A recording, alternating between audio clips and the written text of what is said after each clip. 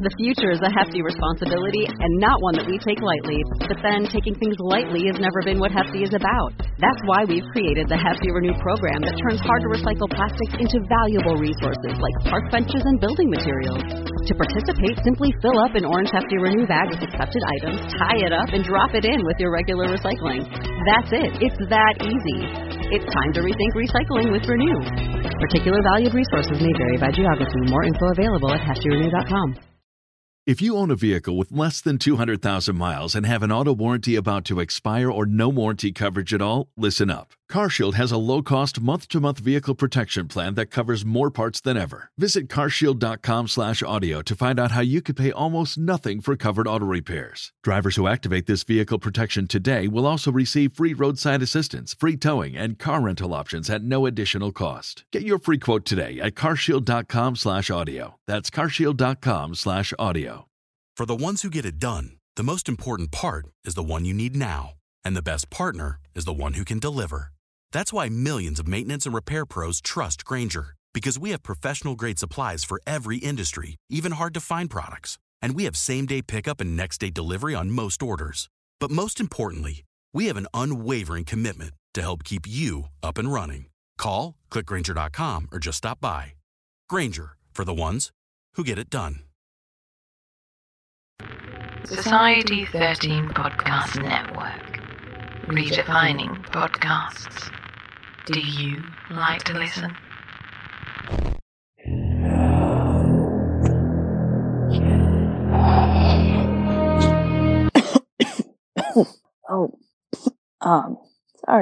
Sorry about that. Sometimes thinking about history and hauntings kind of just, brings out the weird side in me. Anyway, I'm Emily Reidner, and I'm an executive producer of the History Goes Bump podcast, ghost tours for the theater of the mind. If you'd like to join me as an executive producer and hear more history and haunts every month, go to the Support the Show tab at historygoesbump.com. Now, where did I put that Ouija board? Oh no. 28 days, 6 hours, 42 minutes, 12 seconds. That is when the world will end. Oh no. I should have just listened to Denise and not attempted anything.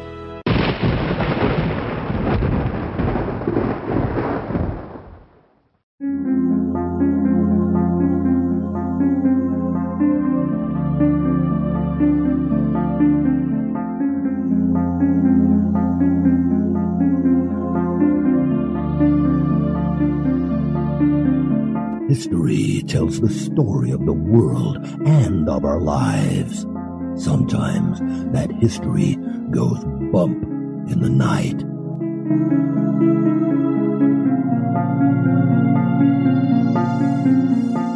Broadcasting from the center of oddity and the supernatural in Central Florida, it's the History Goes Bump podcast.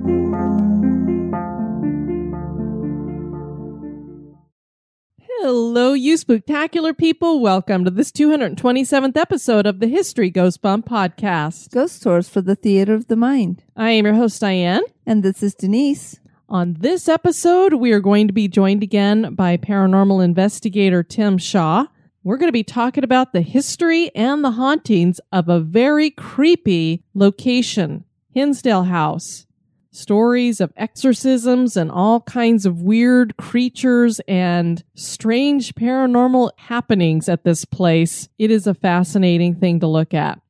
Before we get into that, we want to welcome to the Spooktacular crew, Greg. Hey, Greg. Melissa. Hi, Melissa. Jennifer. Hey, Jennifer. Cameron with a K. Hi, Cameron with a K. Wonder Pup. Hello, Wonder Pup. Andrea. Hey, Andrea. Heidi. Hi, Heidi. Laura. Hello, Laura. Michelle. Hi, Michelle. Stina. Hey, Stina. Amy. Hello, Amy. 4K. Hello, 4K. Peter. Hi, Peter. Lori with an IE. Hey, Lori with an IE. Eric. Hi, Eric. Nicholas. Hey, Nicholas. Tana. Hi, Tana. Pam. Hi, Pam. Marlon. Hello, Marlon. Lisa. Hey, Lisa. And Hayden. Hello, Hayden. I believe Lisa works with you at the Polynesian Resort. Is that right, Denise? That is correct. And now, this moment in oddity.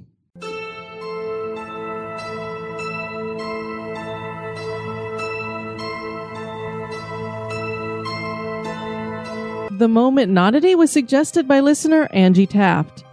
The University of Colorado in Boulder has some scientists who think they have cracked the secret behind the Bermuda Triangle. The culprit behind all of the mysterious disappearances over the decades could be these atmospheric disturbances called air bombs. The meteorologists were studying satellite weather images and noticed these unusual hexagonal clouds in them. Clouds don't usually form straight edges, which is what caught their attention. These clouds in the Bermuda Triangle are an exception to that rule. It is thought that these clouds are the air bombs, which are deadly blasts of air that can easily exceed 170 miles per hour. These winds can generate waves of more than 45 feet in height. This would go along with theories that rogue waves might be causing boats to disappear in this region. Is it possible that these winds are breaking up boats and planes so thoroughly that nothing is left behind? And for people who think that the Bermuda Triangle is a thing of the past and no longer relevant, the last disappearance was just in 2015 when the cargo ship El Faro disappeared. More research needs to be done on air bombs, but it's a fascinating theory and certainly is odd.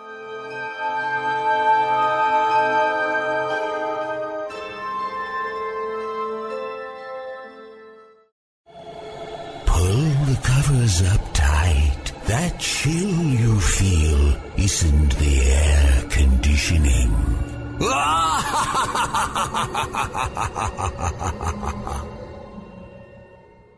And now, this month in history.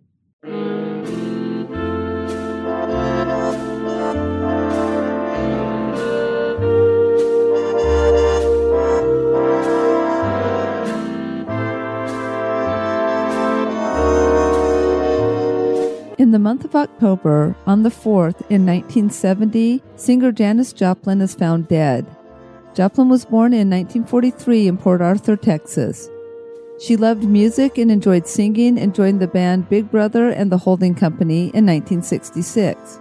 Joplin was wild with a very distinctive and raw voice. She brought attention to the group and got them a recording contract.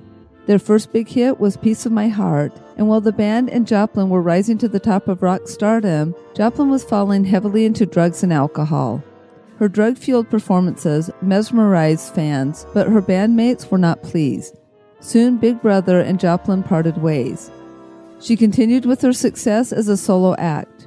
Her most popular songs were Down on Me, Ball and Chain, Summertime, Me and Bobby McGee, Mercedes-Benz, and Piece of My Heart. The road manager for the band she was recording with before her death went to the Landmark Hotel to see why she hadn't shown up at the studio, and he found her dead on the floor in her hotel room. She had overdosed on a potent hit of heroin. Even though she passed away at the age of 27, she is still one of the top-selling musicians in the United States, with 15.5 million albums sold in the USA.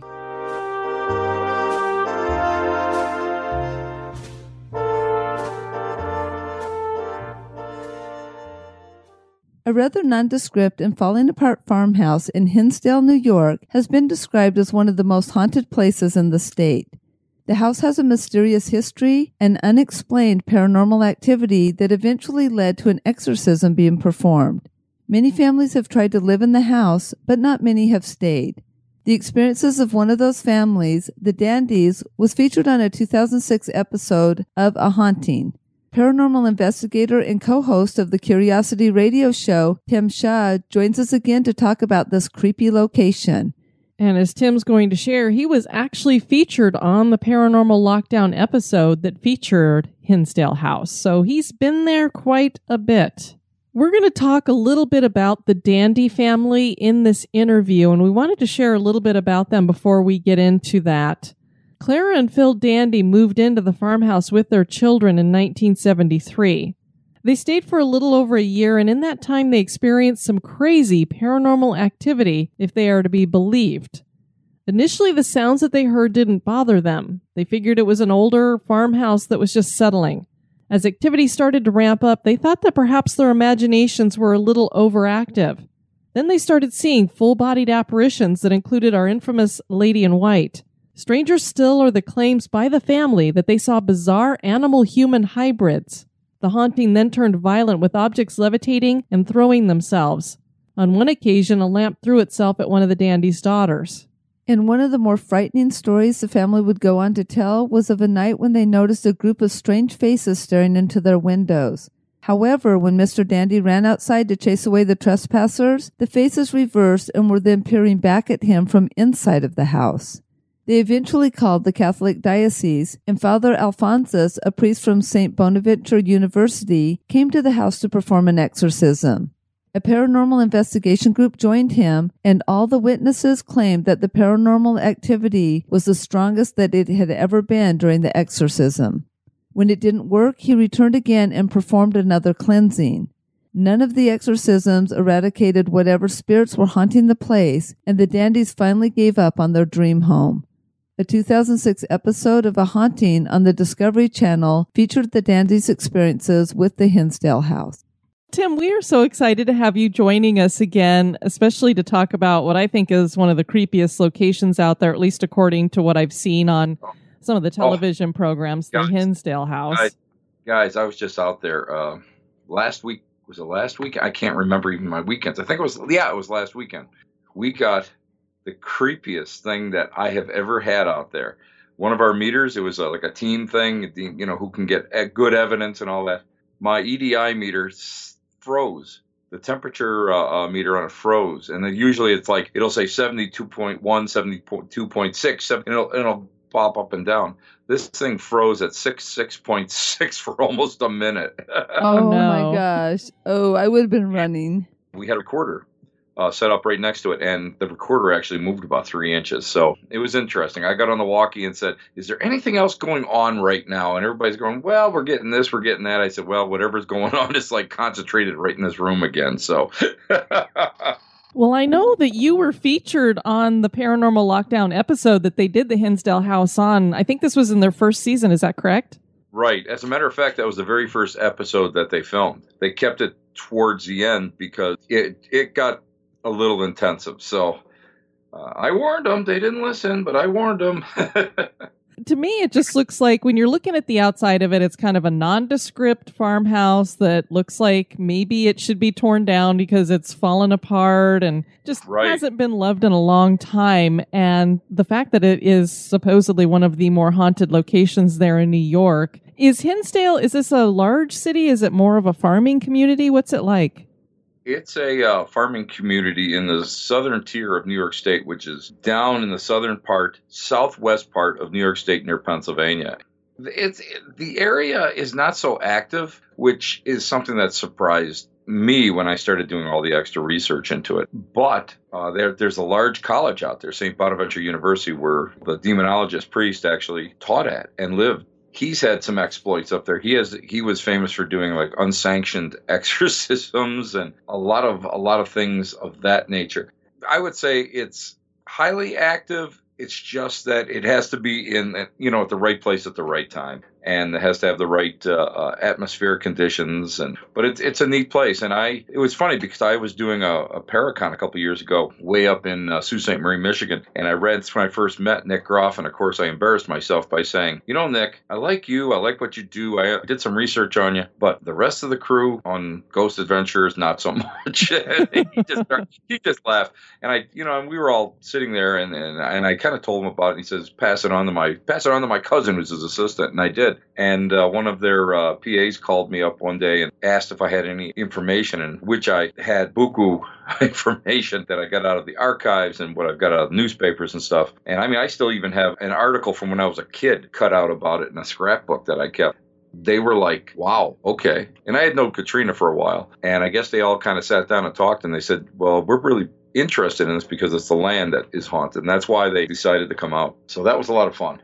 So I know that it seems like most of the hauntings seem to be talked about when Clara and Phil Dandy moved in there. Was there, obviously, if the land is haunted, were people experiencing something in the house before that then? We're not sure before. Because I went and I've got everything copied out of the Father Alphonsus Trabolt's archive. Every piece of paper, his teaching notes, everything that isn't sealed by the diocese or Vatican, I found one letter from the McMahon family to Jim Curran, who was the late Jim Curran, who was a reporter. They said, "This is terrible. You're besmirching me. Tell them to shut up. Nothing ever happened when we were up there." The more we started looking, we have no paper trail on this, but I was told by someone that there had been a priest that had gone up there and done a deliverance on the house in the early or mid 1900s. I've accessed Buffalo Diocese people and their archives, and there's nothing in there. Of course, there wouldn't be probably, but you never know. And we don't know how far back this goes. But I can tell you that just about everybody that's lived in that house, I've interviewed like 5 people that lived in that house, bought the house, and every single one of them had something going on, whether it was strong or it was mild, but they all experienced stuff. It's an interesting place. And because it's been so intense, is that why they think that it's not the house, it's probably what it was built on that is causing a lot of this activity? Yeah, there was a couple dowsers from the old Genesee Dowsing Society. Okay. Genesee Valley Dowsing Society went out there and found two negative ley lines that crossed underneath the house. And whenever you're working with negative stuff, you automatically go and start looking for the battery, what's powering it. So if you can find the battery, most likely you can lessen it or you can dispose of it. We don't know. I mean, there's underground water and the geology up there. It's pretty crazy. Of course, everybody says it's a Native American burial ground. And if you look at Native Western New York, everything's a Native American burial ground. I have never heard of negative ley lines before. I've just always heard ley lines called ley lines. So that's interesting to me. What makes a ley line negative? Negative ley lines are just naturally occurring lines, energy lines that when crossed can really, really get nasty. I mean, they're just naturally occurring. Just like there's positive and negative lines. We don't know why or how. Most of the sacred sites are always built on positive lines, but this one, there's 2 of them directly under the house. And then there's all sorts of conjecture about the history and everything about the house where people may have been killed and stuffed around. They had Alex Tanis up there, who was a pretty famous psychic at the time. And he said something and he described them killing people and stuffing them in these crawl spaces. And a lot of it is implausible because, I mean, I've worked with the deceased at hospitals and I know about bodily fluids and all that, and that would have just leaked through the roof or leaked through the ceiling.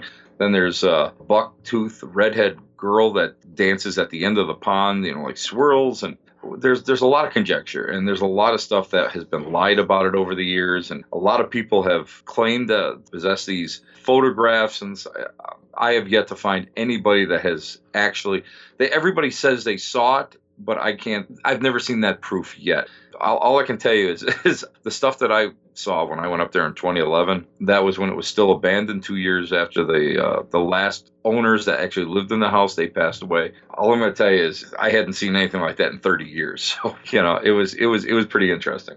Well, some of the stuff that the dandies were describing is not only did we have our typical full-bodied apparitions, but they said that there were these animal-human hybrids that they were seeing. Were these ghost-like, or were these cryptid-type creatures? When I was interviewing Clara Dandy, now she's Clara Miller, she told me that something of that nature chased after her daughter Beth and chased her into one of these into the house and into the utility room. And she told me her eyes changed, and I believe they were green, but I'm not sure. But they changed to blue. And I actually asked eye surgeon about that, and he told me in times of extreme duress, that type of that color eye might change. He goes, yeah, and they usually change back, he said, but it takes a little while. But it's usually something that when somebody incurs a huge shock to their system. There's so much up there, plus UFOs and huge orbs out in the field. And there's a ghost house that Clara saw in the field across the way, and every so often it would appear at night. You could see the lit windows and stuff. So there's so much to that house, and I don't think Clara is one to exaggerate a lot of it. And there's too many people that can correlate most of the stories that she wrote about in her books. So that's why it was just something that was amazing to me, and I've been researching it ever since. And this is a sucker house. It'll give you exactly what you want when you go there. Thoughts are things are vibrations. It can probably read through intent. It can read what you're thinking, and it's happy to give it to you. Well, the thing that makes Clara seem a little bit more believable to me is that, to me, it seems like they wanted to stay in the house, and that's why they were putting up a battle for it, having Father Alphonsus come in and do an exorcism. Did he just do one type of cleansing there, or did he come multiple times? He was there multiple times. Multiple times. He was the best friend that they ever had. And Clara always says that he was there just like he seemed like he knew when activity would kind of amp up. He had done a mass in the kitchen, which he was hoping that would kind of lessen the activity and give Clara a little bit of a peace of mind. And it just, and anybody that does negative cases knows that when you introduce any kind of a ritual, sometimes stuff amps up, and I believe that really was the case there. Things really started to get out of control. He felt that it was one of the girls that was causing it, the poltergeist-like activities. But she said to me that most of the time when things were bad, like during the summer or weekends, the girls were back in Buffalo, New York, at the grandparents' house. At the time in the 1970s, that was the common thought. And now looking at it through more modern eyes, you can see that there's something definitely more going on up there. There really is. Well, yeah. I mean, it's one thing to have, when you hear about poltergeist activity, maybe it picks up something and kind of throws it across the room. But one of the daughters had a lamp thrown at her, and you wouldn't think that they'd be like, oh, in my mind, I'm going to lift something and have it throw at me. Generally they're not attacking themselves. In human-targeted poltergeist, that's common. There's two different types of poltergeist activities, non-human targeted and human targeted poltergeist activity. And usually in the human targeted poltergeist activity, that is something that is created by the person. And sometimes things will be thrown or whatever, center around that person. Where non-human poltergeist or targeted poltergeist activity will produce poltergeist-like activity, almost the same. I mean, discarnate voices and movement and all sorts of craziness like that. And in Father Alphonse's archives, I mean, you see letters from Clara to him over the years after they had moved. And they talk about her being in a psychiatric rehab or a facility. She had been a cutter, and there was a myriad of things. And she eventually committed suicide, unfortunately. So there's a lot to it. I mean, and the person I saw at the bottom, I saw somebody at the bottom of the stairs when we were there in 2011, and it was a girl, and it was amazing because she was there for like 10, 12 seconds. I even blinked my eyes in the middle, and she was still there. And I I wrote Clara, and Clara didn't respond for a couple of weeks, and I thought, oh, I offended her or whatever. And she says, you gave me a start. It seems like that's my daughter, Laura. Really, you've described her at that time. And then when I did some other digging and I started interviewing other witnesses, they all said the same thing. She always said if anything ever happened to her, she always wanted to come back to the house. Yeah. Is she there? I don't know, but all I can tell you is the girl that I saw at the bottom of the stairs in November without a coat on, and we're all wearing Gore-Tex, she was there, and she was as real as you or I. In Puerto Rico, we call ourselves Boricua. We're proud, passionate, and full of life. On our island, adventure finds you. Strangers aren't strangers for long. The size of the audience doesn't change the beauty of the music, and we celebrate every last ray of sun. Live Boricua. The future is a hefty responsibility and not one that we take lightly. But then taking things lightly has never been what Hefty is about. That's why we've created the Hefty Renew program that turns hard-to-recycle plastics into valuable resources like park benches and building materials. To participate, simply fill up an orange Hefty Renew bag with accepted items, tie it up, and drop it in with your regular recycling. That's it. It's that easy. It's time to rethink recycling with Renew. Particular valued resources may vary by geography. More info available at heftyrenew.com.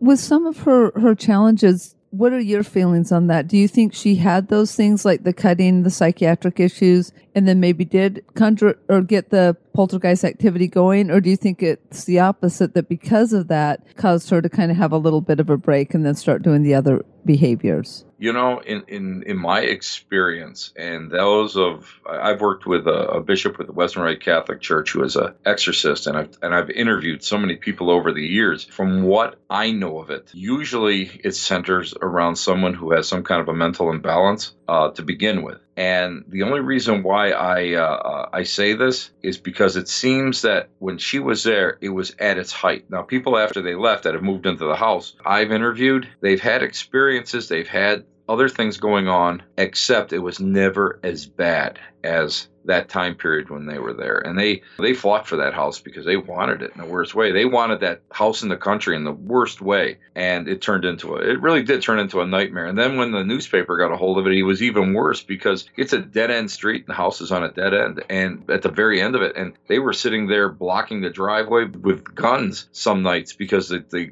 gawkers would come up. And the gawkers are still going up there today because every time I've been up there, I've seen 1-2 cars a night. And after Paranormal Lockdown was premiered, that episode, it got worse. Now it's kind of leveled off, but just the other day we saw like 4 people come up, 4 cars go up that dead end road, turn around and leave. How many times have you been to the house? I can't count. I'm going to be honest with you. You got to watch the house because the house is one of those houses that can fascinate you. A lot of haunted locations that have high energy seem to try to draw you back. And this is something that I warned Nick Groff and Katrina Weidman about. The location itself will almost get into your skin. I mean, you kind of crave to go up there. And it gives you what you want. It gives you a little bit of a thrill. It gives you the EVPs you want. It gives you something. And like when I go up there, I'm at peace. I'm very much at peace. I don't really have a problem with the house. I mean, I've been there at all times of the day, overnight and stuff. And I don't really have a problem with it, but I think it's one of those locations. And I always say it's a sucker house. It keeps bringing you back.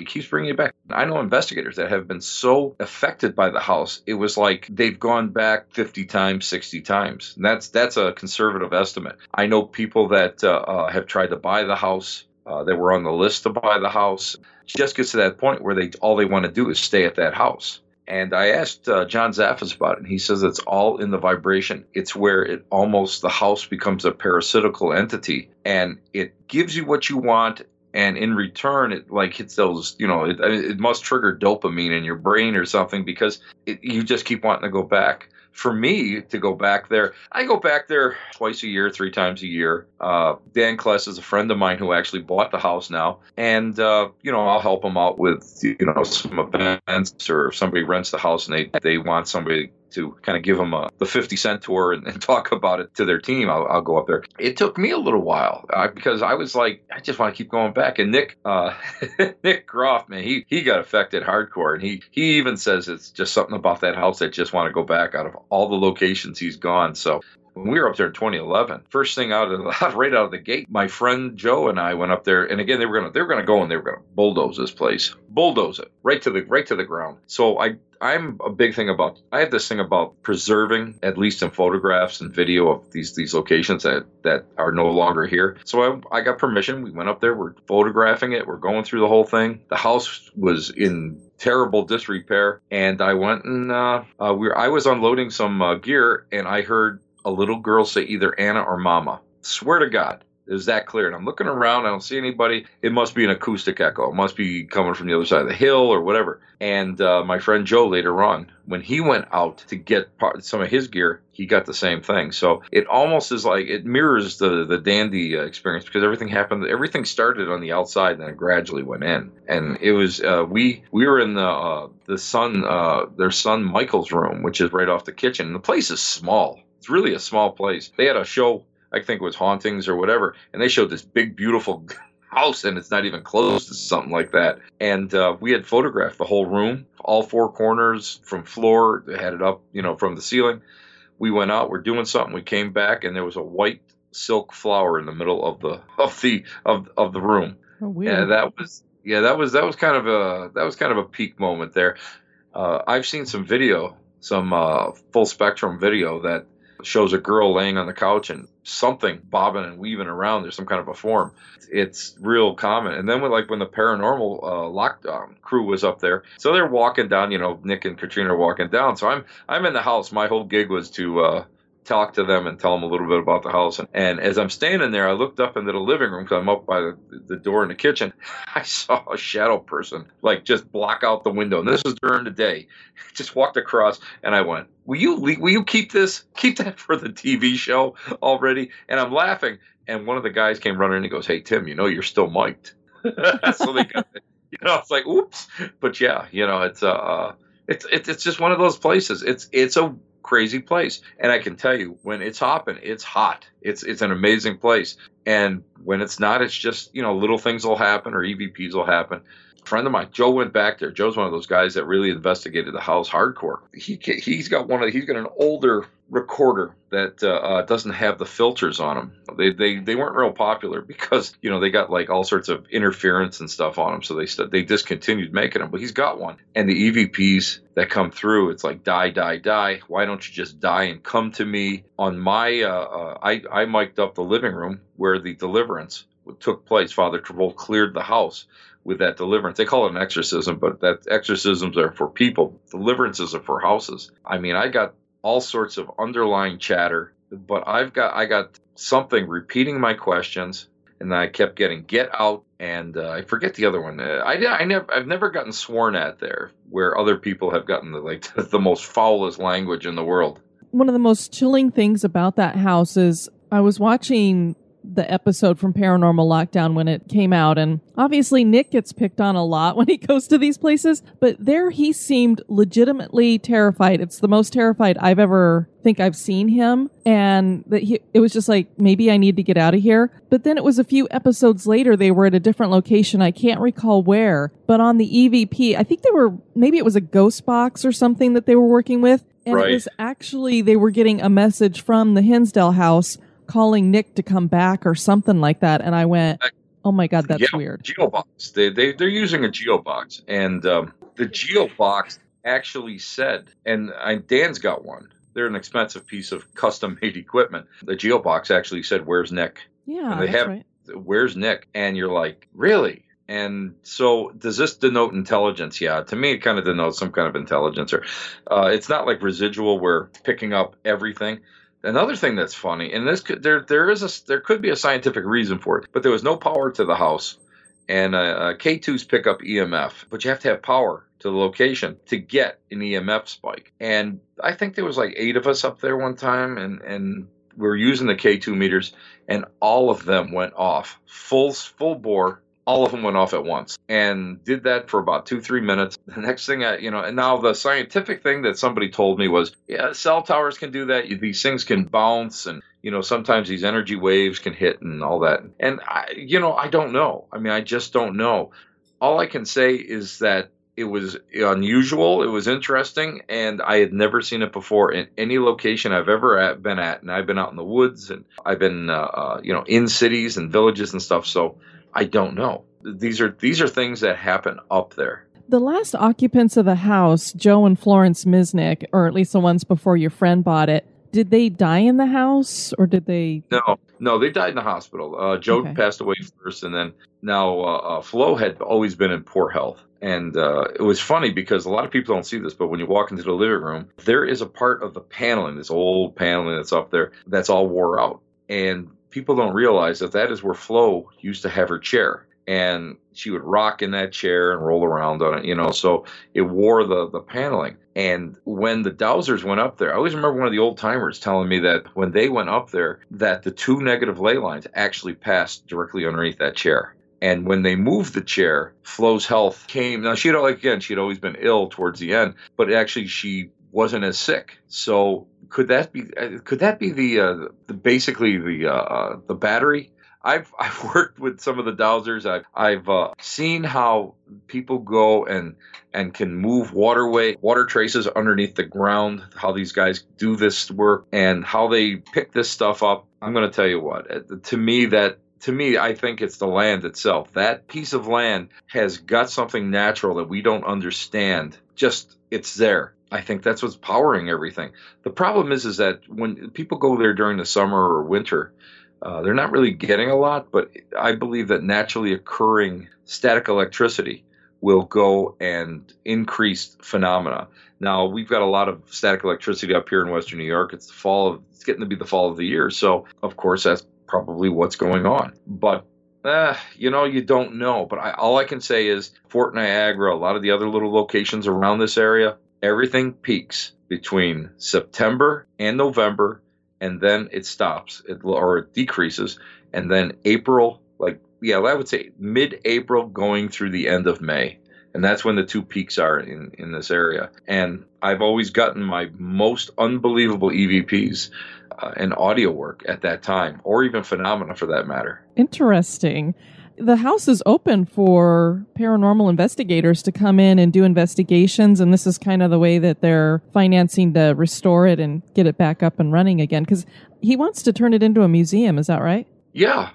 I give Dan a lot of credit, because when I was up there again in 2011, the front door had been kicked in. Somebody had gotten into this crawl space, which has a lot of lore to it. It had, they found like the bricks around the chimney had been disassembled and placed into a pyramid at the end of this crawl space. Somebody went into the crawl space and actually had fallen through the ceiling in the kitchen, and one of the walls in the basement is really in bad shape. Dan has turned around and he's put a new roof on the place, and it's a constant battle to keep it painted and keep the bees out of the walls. So I give him so much credit for it.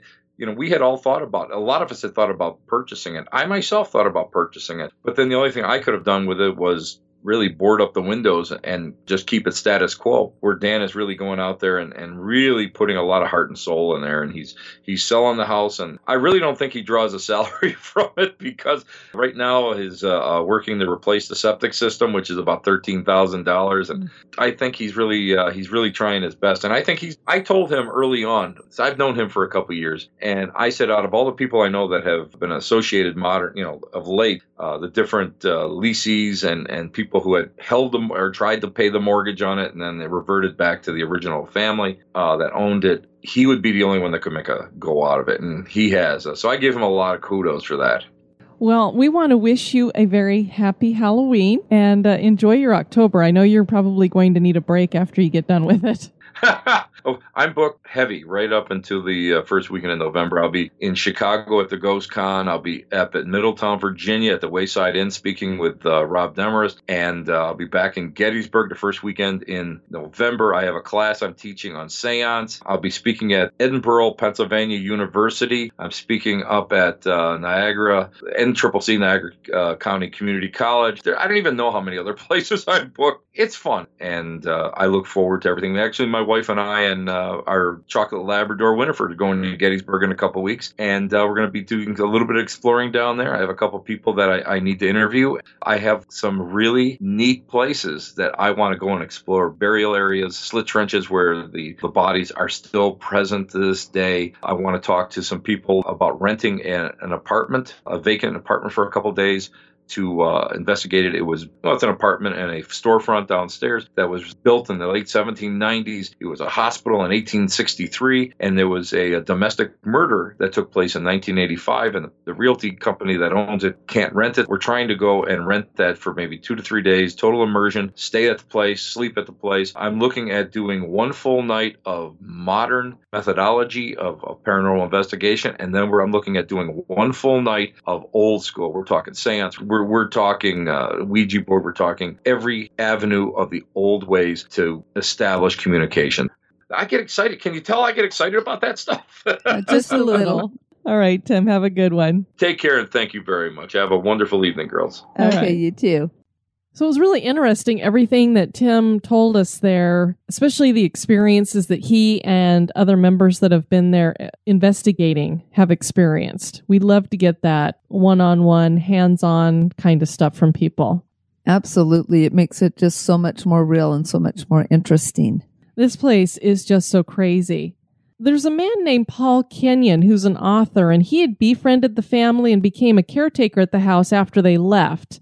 He documents the Dandy story and his own experiences in a book he published in 2009 called You Know They're Here. He returned to the house as he was writing the book, and the current owners at that time said they had some activity, but nothing like what the Dandys described. He writes in the book about a phenomenon we had never heard of before: ground lights. Here's what he wrote. One puzzling new development, very puzzling for myself, which has been experienced by many, is that of strange ground lights that appear. They are extremely bright and either fade out slowly or are gone in the blink of an eye. The lights mainly appear on the ground with no apparent source and are totally baffling. We experienced one recently only 15 feet from us at the edge of the road. 2 of us ran directly toward it as it began to fade out. There was absolutely no source whatsoever for this strange light, and we stood in the exact spot it had appeared. Ooh, that is weird, because at first you would think if they were seeing them in a field, it might be some meteorite or something that was glowing, but since they ran right to the spot and there was nothing, that is kind of bizarre. Yeah, we've heard so much about these ghost lights on these different roads, Denise, or in forests where people have seen ghost lights. But light just appearing on the ground, as if I'm imagining, when you put your flashlight beam on the ground, it's like they're seeing that and then they go and stand where it is and it's not there anymore. And they have no idea what's causing it to be there. What I find interesting, and as we were discussing there with Tim, is how the Dandies, it seemed like everything was really ramped up when they were there. So it really seemed to feed off of their family, and you have to wonder if it is because they had the teenage girls. It could be that, the extra energy that was just bringing things in, or maybe whatever it was had attached to the Dandies a little bit. Yeah, it's just very weird. Kenyon also goes on to talk about connections to the land that could be causing the haunting. There is a hanging tree on the property from which a woman was hanged. He also claims 1,100 Indians were murdered on the premises long ago, and that a shaman burial site is located just above the Hinsdale house. A stagecoach way station also used to be near the hanging tree, and it toppled over in 2007. An innkeeper murdered people there. The last people to physically live in the Hinsdale house were Joe and Florence Misnick. They left the house when they both passed away, which they did just a few months apart from each other, and you heard Tim mentioning them. They didn't seem to have any experiences. This maybe backs up the idea that it is the land and not the house that's haunted. And that's what I find interesting. I'm not exactly sure where Kenyon got all this information that he did, but it helps to flesh some of this out, because Tim was talking about how there's these negative ley lines there. Denise, this is one of those things where it's like the chicken and the egg. It's like, were the negative ley lines there, and so they caused the bad things to happen? Or is it the bad things that happen there that cause the ley lines to become negative? That's a good point. You don't really know. It's always hard to figure out which came first. And we don't know the details. Why was this woman hanged? Tim kind of joked about how they'll talk about Indian burial ground. And we've done this with other episodes that we've done where it's like, oh, everybody says Native American burial grounds everywhere. But it does seem like even if this wasn't a burial ground, some kind of skirmish happened here. Right. And then you've got this innkeeper. I couldn't find any newspaper articles that would back up that he murdered all these people or whatever. But it seems there has to be something connected to the land, because I just don't understand why this farmhouse, where nothing seems to have happened at this farmhouse that we can find, why would it have this crazy stuff going on where you got to call in a priest to do more than one exorcism? Well, and with the faces and the way things were just kind of appearing and turning around, I almost wonder the time slip thing, or maybe even aliens instead of like ghosts or hauntings too. It's interesting that you said that, because I don't know if we kept this in the interview, but Tim did mention that there are some UFO sightings there. So it's interesting that you did say that, because maybe there's something else other than spirit type stuff going on here. Few paranormal investigators have entered Hinsdale House without having some kind of experience. Is it possible that something connected to the land has taken up residence in the home? Is Hinsdale House haunted? That is for you to decide. Very good. Another one of those creepy locations as we work our way towards Halloween. We'd love to have you guys check out our website at historygoesbump.com. And Denise, if people want to send us some feedback, where can they do that? They can do that at historygoesbump@gmail.com. We did get an email from Kira.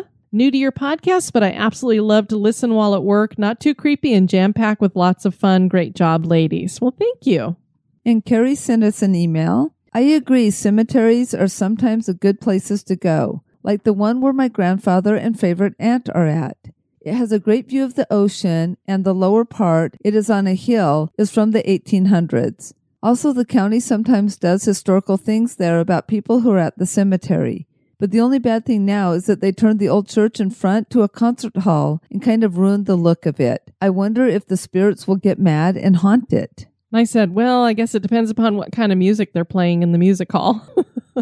EG sent us an email. I've been listening to your History Goes Bump podcast for about 2 months now. It has helped me through some very lonely times, because when I listen, I feel like I'm hearing a long, caring voicemail from a long-lost friend. It's funny because when I was growing up, I hated history class. It was the only C I constantly got in school. My mom always told me to think of history as a story, but my teachers weren't storytellers. Now, thanks to the H2 channel, I'm interested in history. I no longer want or have cable, so I turned to podcasts for the first time, and after listening to HGB, I can't get enough haunted history. You've given me a new purpose in life. As I travel alone for work, I must explore each location with an added twist, a twisted mind. Actually, I've always been intrigued by the possibility of ghosts. I recently developed a new appreciation for cemeteries. The Nightmare Before Christmas has been my favorite movie since it came out.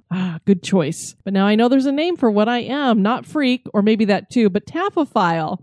I'm honored to be a member of the Spooktacular crew and have realized I'm not the only one. I'm not just a weirdo anymore.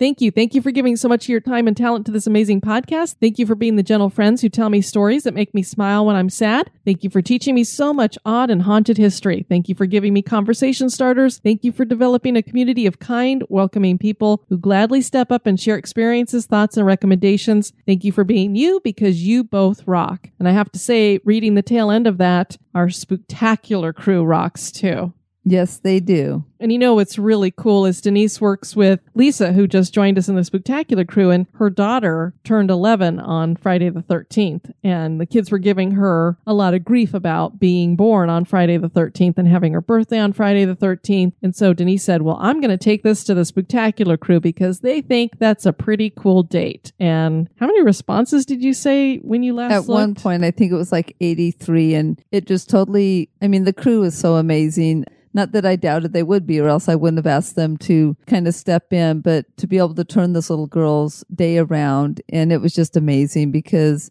they were telling her how cool, they were jealous of her birthday, and her mom posted that Lisa posted that it really made her happy and she was excited. And she was even wearing a little dual ghost beret for the day. So I thought that was super fun. That was great. Speaking of birthdays, I had mine on October 14th. I want to thank everybody for all of the birthday wishes that you sent my direction. Denise, I'm on the back side of the 40s. I'm heading towards 50. You know, we could do a cadence march. I don't know, but I've been told someone here is getting old. Yeah, we don't need to do that. Sound off. 1, 2. Stop, Denise. And we also got an email from Connie. I am so stoked to hear your mom talk about Forest Lawn. I grew up nearby, and as a single mom, I used to take my son there to explore all of the displays. He loved it and never knew he was being educated, LOL. There were, of course, massive stained glass windows, paintings, and even a suit of armor. That was his favorite. I always enjoyed the beauty and serenity of that cemetery, but since I moved about 2 hours away, I haven't been there. And that was since 2005, when my friends and I went to place some Disneyland items at Walt's grave. Hope you guys get to visit. I love the Cemetery podcast. I love doing them too. We have some reviews to share from Apple Podcasts. The first is from Tag98999. Excellent listening for history buffs, 5 stars. History and paranormal, 2 of my favorite things combined in a single, extremely well-edited podcast hosted by 2 charming people. It's clear the team does a ton of research for every episode, and the result is an informative and fun listen that is the perfect length. The regular This Day in History and Moment of Oddity features are added fun, giving you something interesting even if you're already familiar with the main topic. I highly recommend this podcast to Fordians. I know, because I love Fordian stuff. Start listening with the few recent episodes before going back. Do not start at the beginning because the first handful of episodes had sound problems. Once you know you love them, the sound problems don't seem as bad, and you can listen to those first few, but get to know the ladies first. One of my favorite things about the podcast is how cleanly edited it is. I listened to a few podcasts that I really wish would take lessons from these gals on how to cut down on dead air and pointless comments. They leave just enough joking in the final product to make it great, but not so much that you want to roll your eyes and say, get on with it, like some other podcasts. A note about pronunciation, yeah, they mess up. So does everyone else who talks about a place they've never visited. They will, however, always correct themselves and apologize if someone points it out, so let them know, but be nice.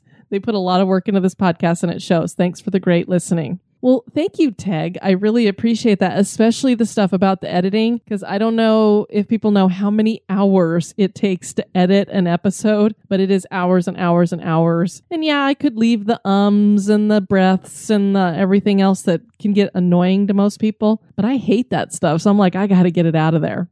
She spends a lot of time doing that. Then we heard from Barb in Minnesota. History Ghost Bump 5 stars. I've been binge listening to this wonderful podcast and stumbling across it a few weeks ago. I absolutely love the stories. Keep up the awesome work, ladies. Thank you, Barb. And finally, History Liker, very good 5 stars. Very good podcast. Simple and wonderful. Thank you. We want to thank you guys for tuning into this episode. I've been your host, Diane. And this has been Denise. You take care now. Bye-bye. This episode has been brought to you by our executive producers. We'd like to welcome new executive producers, Lil from Knock Once for Yes, Andrew Eastwood, and Barb Keel. Thanks. Sweet dreams.